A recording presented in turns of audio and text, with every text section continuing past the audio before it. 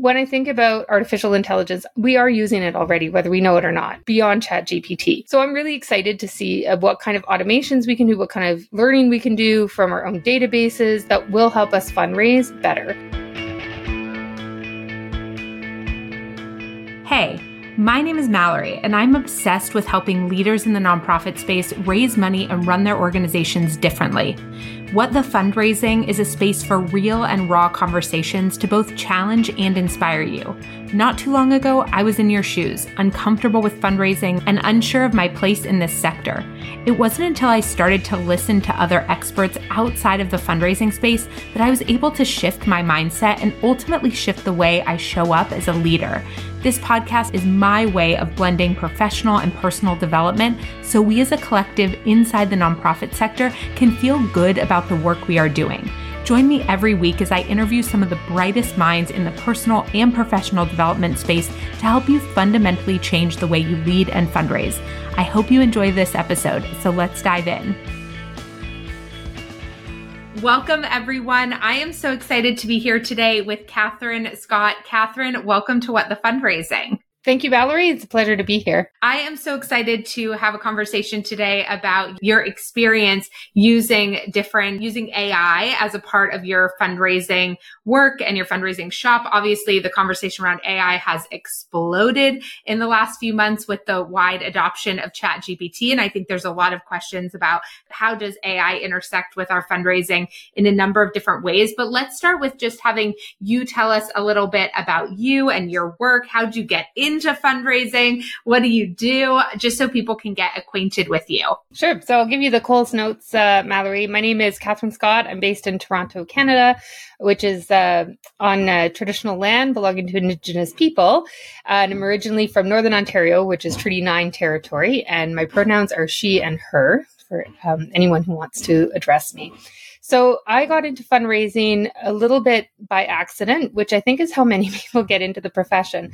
I started with an academic background in international development and ended up working in the nonprofit space in fundraising, and then quickly found a sort of niche area called prospect research and prospect development, which has really suited me because I'm actually able to blend not only my academic training and my fundraising experience in major gifts, plan giving, donor relations, but also with my knowledge management and library science background. Prospect research, which is also known as prospect development, and depending where you work, it's essentially doing all the analytical work towards fundraising with an emphasis on major giving and transformational giving, but it could be in any area of fundraising.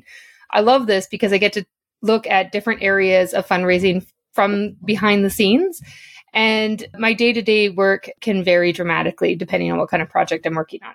So in this space, I use and rely on a lot of technology and tools to make my job faster, easier, make myself more efficient, and make myself more effective.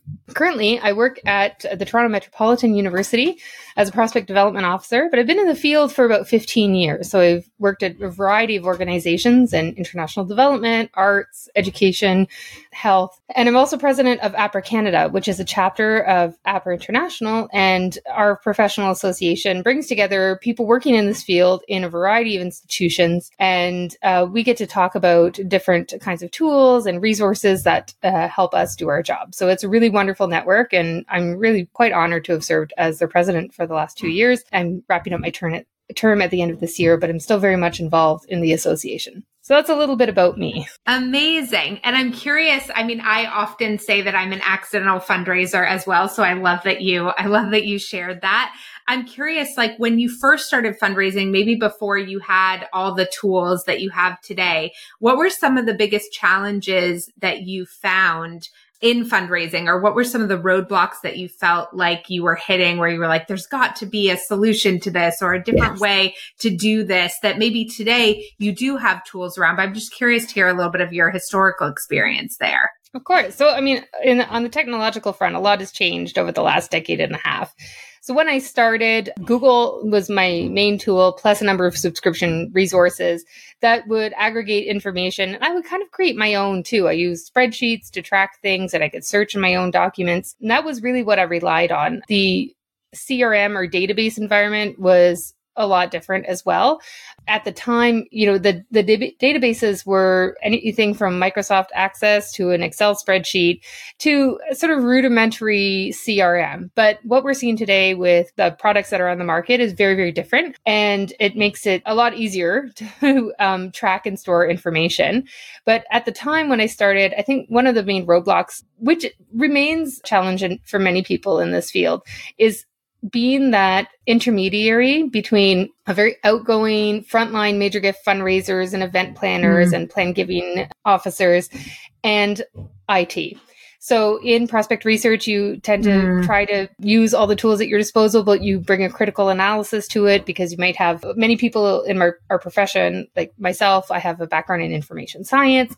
Some might have computer science or math or economics background, to be able to understand a little bit how these systems and tools work and to translate that to those who need it, to make sure that we're getting the right information.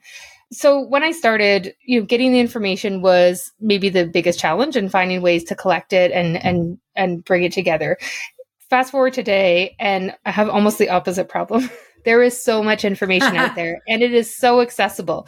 But the quality of the information and the veracity of the information often is questionable or lacks context. So as an information professional, which is really how I view myself, it's my job to understand what the tools are, how they're used, where they come from, and to provide that important context to make sure that we are operating on the best intelligence. Okay, so can you talk about that a little bit? What does that mean in terms of, like, we have too much information, but the quality of that information is really, really varies? Can you give us some examples of what you mean by that? Sure. So for example, we've had the proliferation of social media, which has really impacted our research. On the one hand, it's helpful because it allows us to connect with each other, allows fundraisers to connect with people, it allows people to tell their stories the way they want to on their platforms, and they can choose their privacy settings and things like that. So often the information that's publicly available, what people are declaring themselves. That being said, people will often curate their own stories. So that is one area. The other area is just we have a proliferation of media available through searching. And some of the search tools we use are designed so that we get what we are looking for and not necessarily what we need to find out. So for example, if you go to Google, which is most people's go-to search engine, you might find the information, but you might get 500,000 or a million or 5 million results on your search term. And the first page of results might be what you think you're looking for. But if you go through those results, or you refine them, or you look at the source, or you look at the dates, you might actually notice that you are missing some important context. So when what we call the Google filter bubble sort of became well known, people who do prospect research had to really be careful about, like, where we're getting our information from. Is it truthful? Is it verifiable? And everything we do is coming from a mindset of, being, like I said, truthful, but also being honest to the donors who support our organizations, the people who are involved, and being truthful to our organizations themselves. So we want to be very careful about how we curate and disperse information. At any time, a donor to our organization who has information collected on them can request to see what information you have. So it would be very embarrassing to have something that wasn't true or wasn't verified collected on them. I certainly wouldn't want that for myself. So those are some of the examples I can think of. Another example is sometimes we get information that is dated, but we can still see it, or it has been changed, and maybe it's missing from a website, or the website has changed. So we have to kind of go back and find where that information came from. So those are just some examples. Okay. So what do you think, before I want to talk specifically about the type of prospecting tool that you're using now, the AI tool that you're using, can you just tell me, from your sort of information science background, what do you think about this explosion of AI? Like, how does AI fit into, and how should it fit into how we think about technology solutions for our nonprofits? I think that is the question of the day. And I'm by no means an expert on artificial intelligence or machine learning. I'm learning as much as everyone else is. I do, as a general rule, I tend to have a very positive and open approach to new technology. But like with anything, I hope that as a species, humans are able to use that technology for good. So like with any new tech, and I think like maybe AI and machine learning is going to be like when we started getting the internet. I'm old enough to remember getting the internet or hearing about the internet and then dialing into the internet. So the speed at which information travels now is nothing short of revolutionary. So I do appreciate that AI and machine learning can be another wave of technology that's going to dramatically change the world. That being said, we don't know enough about AI to really be able to make predictions. There are experts who are working on this, but generally speaking, it is everything from a real tool that's going to change the way we work to a lot of buzz without too much content behind it. So when I think about artificial intelligence, we are using it already, whether we know it or not, beyond ChatGPT. Sometimes we realize we are using it, sometimes we don't. And sometimes products may be marketed to us as being AI powered without really much explanation as to what that means. But essentially what we're doing is we're helping machines do our thinking and processing faster for us in this kind of work. So I'm really excited to see what kind of automations we can do, what kind of learning we can do from our own databases that will help us fundraise better. Of course, one of the big questions I have, and I don't have an answer to this yet, is how are we going to do fundraising better and have artificial intelligence help us to fundraise better without replicating some of the biases and mistakes that we humans have been making for decades. So with this in mind, when I listen to experts and when I look at the tools coming out, I want to know how this is going to do things better for us and allow people like me to do the critical thinking and reflecting while we automate certain tasks and catch those mistakes. We know there's a lot of criticism already that's out in the field about, bias that is inherent in data sets.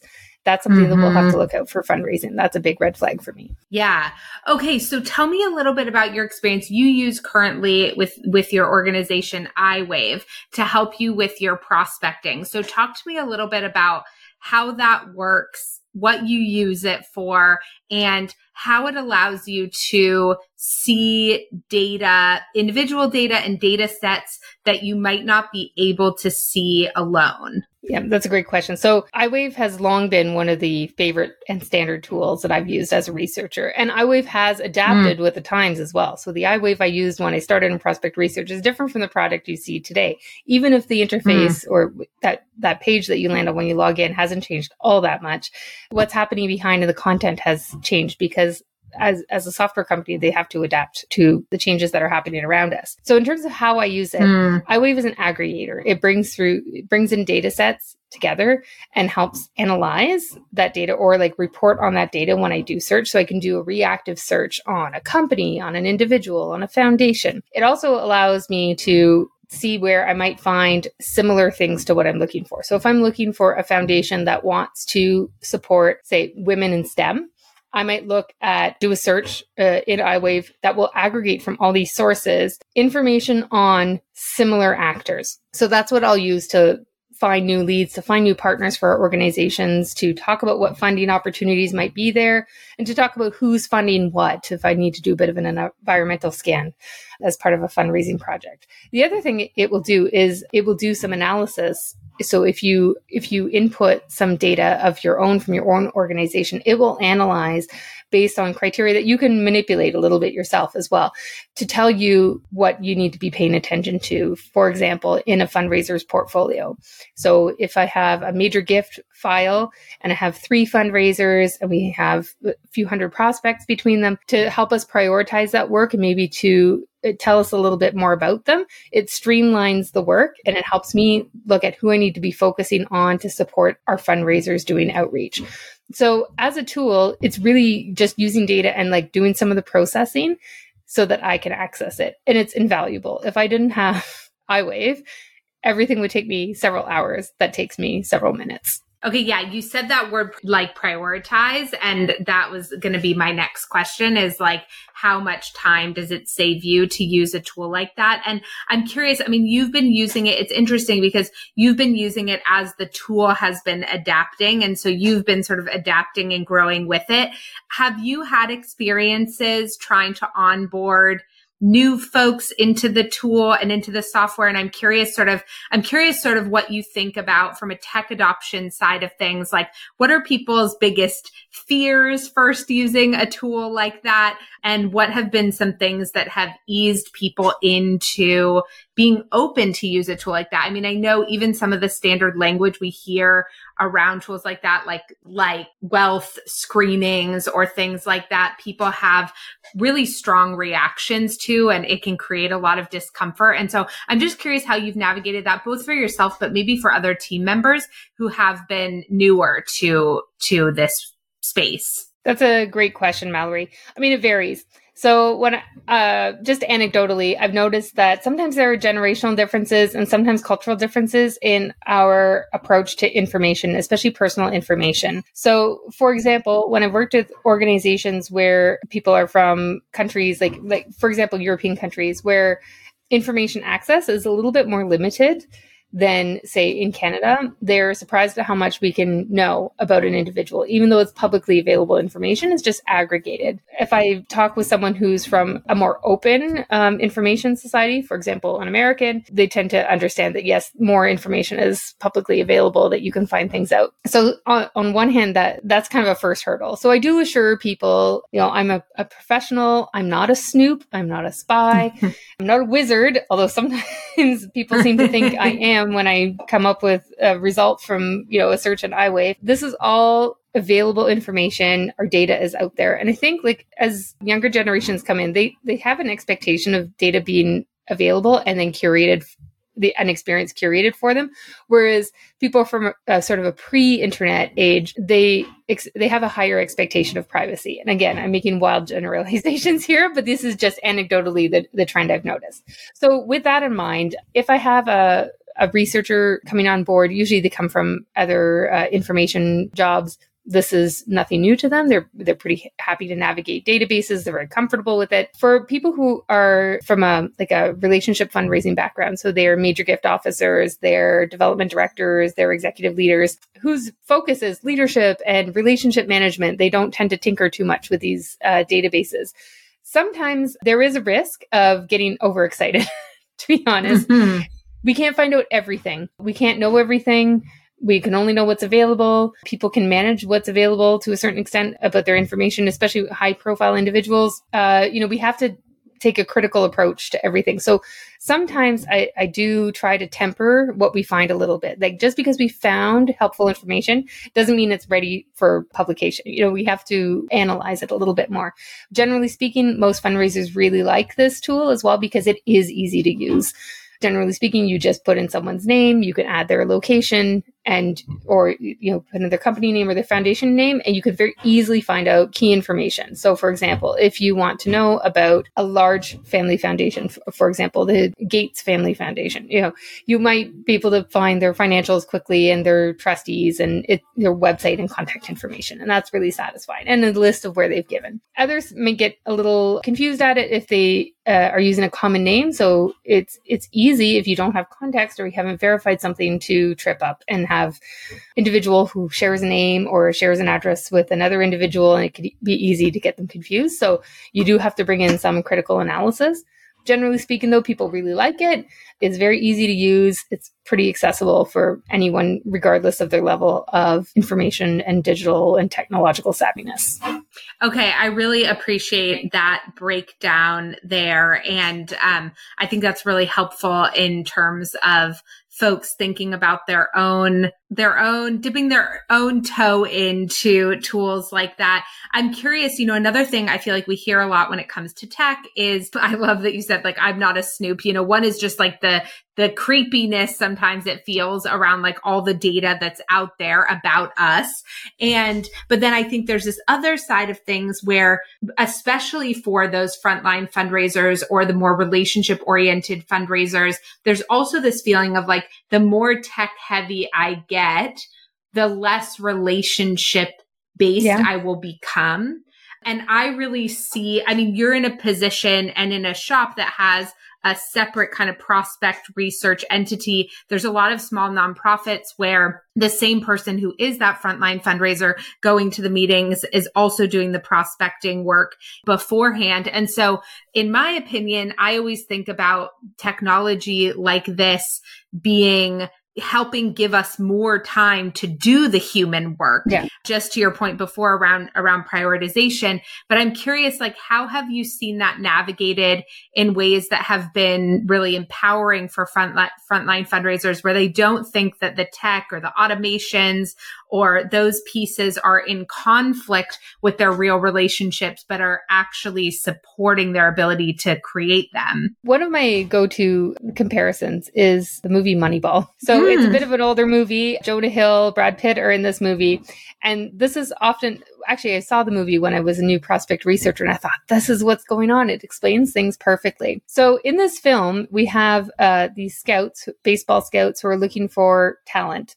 And then we have a mathematician who wants to analyze statistics about players to predict who will be the next great player that they can acquire for their team. The team is the Oakland A's, and they want to acquire the next best baseball player, but for minimal investment at first, so that their team can be more successful. And some of the scouts are highly skeptical. What is this math nerd doing, talking about predictive modeling and analytics and looking at people's heart rates and are like different statistics that they aren't used to? They come from maybe a more emotional side, relying on their intuition, and they're proven largely wrong.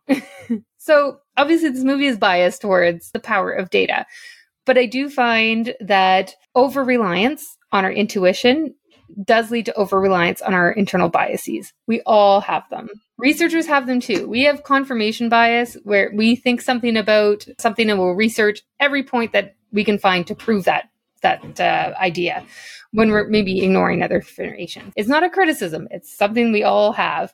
So I find that people who rely on that relationship development, they feel more confident when they have information, but they don't need to know everything about a person all the time or in advance of their first meeting. You know, we can only find out as researchers what people have chosen to share or unwillingly shared because it's in the public realm. People have matters of the heart that they keep to themselves. People have interpersonal things and very personal things that they keep to themselves, and they will choose to share what they want with that relationship manager. So I think the best advice I have for fundraisers, and what I've seen fundraisers do that helps them succeed, is knowing where to prioritize, where to understand where their best prospects are, and then work on the relationship. So, and they can always come back and ask me, is there if we're partnering with a company, is there a reputational risk? Is there something we need to know? Make sure that, everything is above board. That's fine. But I think you can still form an authentic relationship while knowing something, but you don't need to know everything, and you never will. So I've had fundraisers have high expectations of the information that they can access on somebody, and they'll say, well, why don't you look them up and see what you can find? I say, well, we can't find that information. That is not public information, but you should talk to the person about this because something has indicated that they have an interest or an affinity or a passion for this project. So that's kind of where I find that balance. And the most successful fundraisers understand that overall humans are not all that different. We are kind of predictable, and the data will help us surface leads, and that they do have good intuition, but they shouldn't over rely on it because they risk having their biases come to the forefront. And an example of this would be you have a philanthropist who's very, very engaged with your organization's work, very passionate about it. But, if you invite them to the gala, they will show up in their jeans. They're not dressy. They don't drive an expensive car. Some of our wealthiest donors I've ever seen have taken the subway to come to a meeting. So we have these assumptions that we make about what makes someone a wealthy person or a philanthropist. And we risk losing people who could be really great partners for organizations by letting our biases about what a philanthropist looks like cloud our judgment. That being said, once your researcher and once your data has shown you that someone is ready to be engaged, then use all those skills and develop a relationship with them. I love that. What's something, if somebody was listening to this and they're like, okay, I'm curious about trying, a prospecting tool like iWave, what would be like your recommendation in terms of how they go about figuring out if they're ready for adoption of a tool like that? Of course. I mean, for some organizations, I understand budgets are small. There's a high level of risk aversion. We have to be very careful stewards of our funds. So I would advise that if you can get a tool to help make things easier, then it's worthwhile investment. So having something is good for you. You can usually start with a free trial. If someone won't offer you a free trial, I would find that highly suspicious. You should at least get a few runs to see if it works for your organization. The second is go with someone who is well respected within the community. There are startups that, every time I go to a conference, I see new partners. It's really exciting. I want to learn more about them. But if this is your first foray, maybe stick with someone who's been in the game for a little while, who understands the industry. If they don't offer any kind of sliding scale pricing, that's suspicious to me. But try a trial period, see if that works. Talk to the person, ask for training. Tools like iWave, they're really easy to use, but there are some parts that can be a little bit confusing. They do great training, so ask for a training session. Try it out. If you're still not sure, ask someone who knows. So if you're an organization in North America or the UK, I know there are prospect researchers around, so ask your APRA chapter, or in the UK, it's researchers in fundraising, or APRA International, which is based in the US, Australia, New Zealand as well. Ask someone who's from one of those organizations what they use. And, you can show up at a conference. If you're at one, go see the vendors, meet with them, and they'll tell you about all their products. Again, like I said earlier, the term AI, artificial intelligence, is kind of becoming a buzzword. So ask them how they use AI to power their tools. So if a partner or a provider is not able to explain that, maybe that's a question mark for you that you should investigate further. Okay, that is so helpful. And I really appreciate you walking folks through that. Is there any question I didn't ask you that I should have asked you that you want to leave folks with? And otherwise, I just want to thank you so much for sharing your time and wisdom with us today. Oh, it's absolutely been my pleasure. I love talking about research. As you can see, I get really excited when I talk about data and information. And, if I revisit this podcast, 2 years from now, everything I've said will be completely different. So I can't wait to see what the future holds. I really hope that if anyone is considering using some automation and helping them with their fundraising, that they do it and they ask for help if they need it. And I just think to everyone who's listening to this podcast, you're doing such great work for your organizations. And it's just such a privilege to talk about this. Yeah, thank you. And we'll make sure for folks who are particularly interested in using the tool that you're using, that you were talking about, iWave, we'll have the link for that in the comments around this as well. So thank you so much, Katherine, for your time. I'm so grateful. My pleasure. And if anyone needs to get in touch with me, I'm always available. You can find me on LinkedIn. And, if anyone has any questions, I'm happy to answer those. And if you do choose to go with iWave, I don't get any benefits of advertising for them at all. It's a genuine fondness for the software, but also for the people who are running it. So I hope if you choose to go with iWave that you'll get to work with a really wonderful contact person there. Yeah, they're such a great team. It's so true. Yeah. And it makes such a difference. Thank you so much. All right. Thank you, Mallory.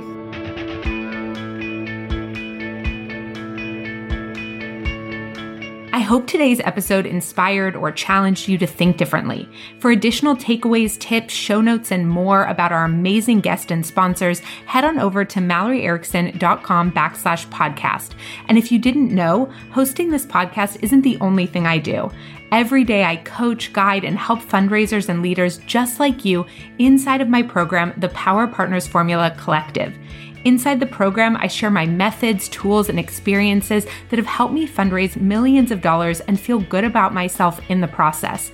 To learn more about how I can help you, visit MalloryErickson.com/powerpartners. Last but not least, if you enjoyed this episode, I'd love to encourage you to share it with a friend you know would benefit or leave a review. I'm so grateful for all of you and the good hard work you're doing to make our world a better place. I can't wait to see you in the next episode.